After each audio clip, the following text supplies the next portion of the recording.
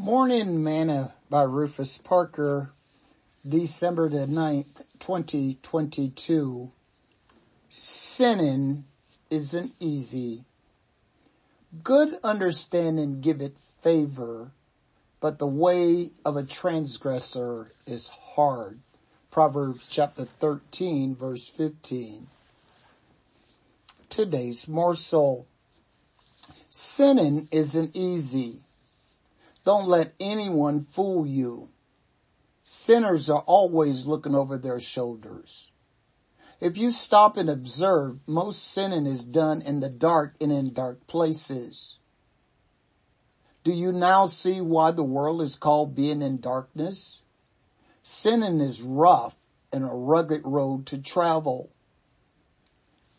It makes it easier to stumble and fall, and you cannot walk with pleasure and a good conscience. You will find yourself loaded with guilt and often filled with terror and fear of failure.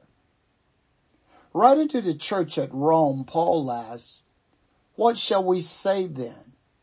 Shall we continue in sin that grace may abound? God forbid. How shall we that are dead to sin live any longer therein? Know ye not that so many of us, as was baptized into Jesus Christ, was baptized into his death? Therefore we are buried with him by baptism into death, that like as Christ was raised from the dead by the glory of the Father, even so we also should walk in newness of life." Romans chapter 6, verse 1 through verse 4. Remember, as born-again believers, sin should not and must not have dominion over you. Sing this song with me today.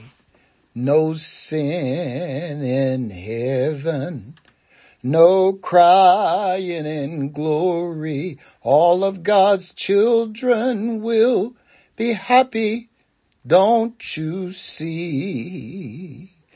No pain, no sorrow, no more worrying about tomorrow. No sin in heaven for you and me. Thought for today. Whosoever abide in him sinneth not. Whosoever sinneth have not seen him, neither know him. 1 John chapter 3, verse 6.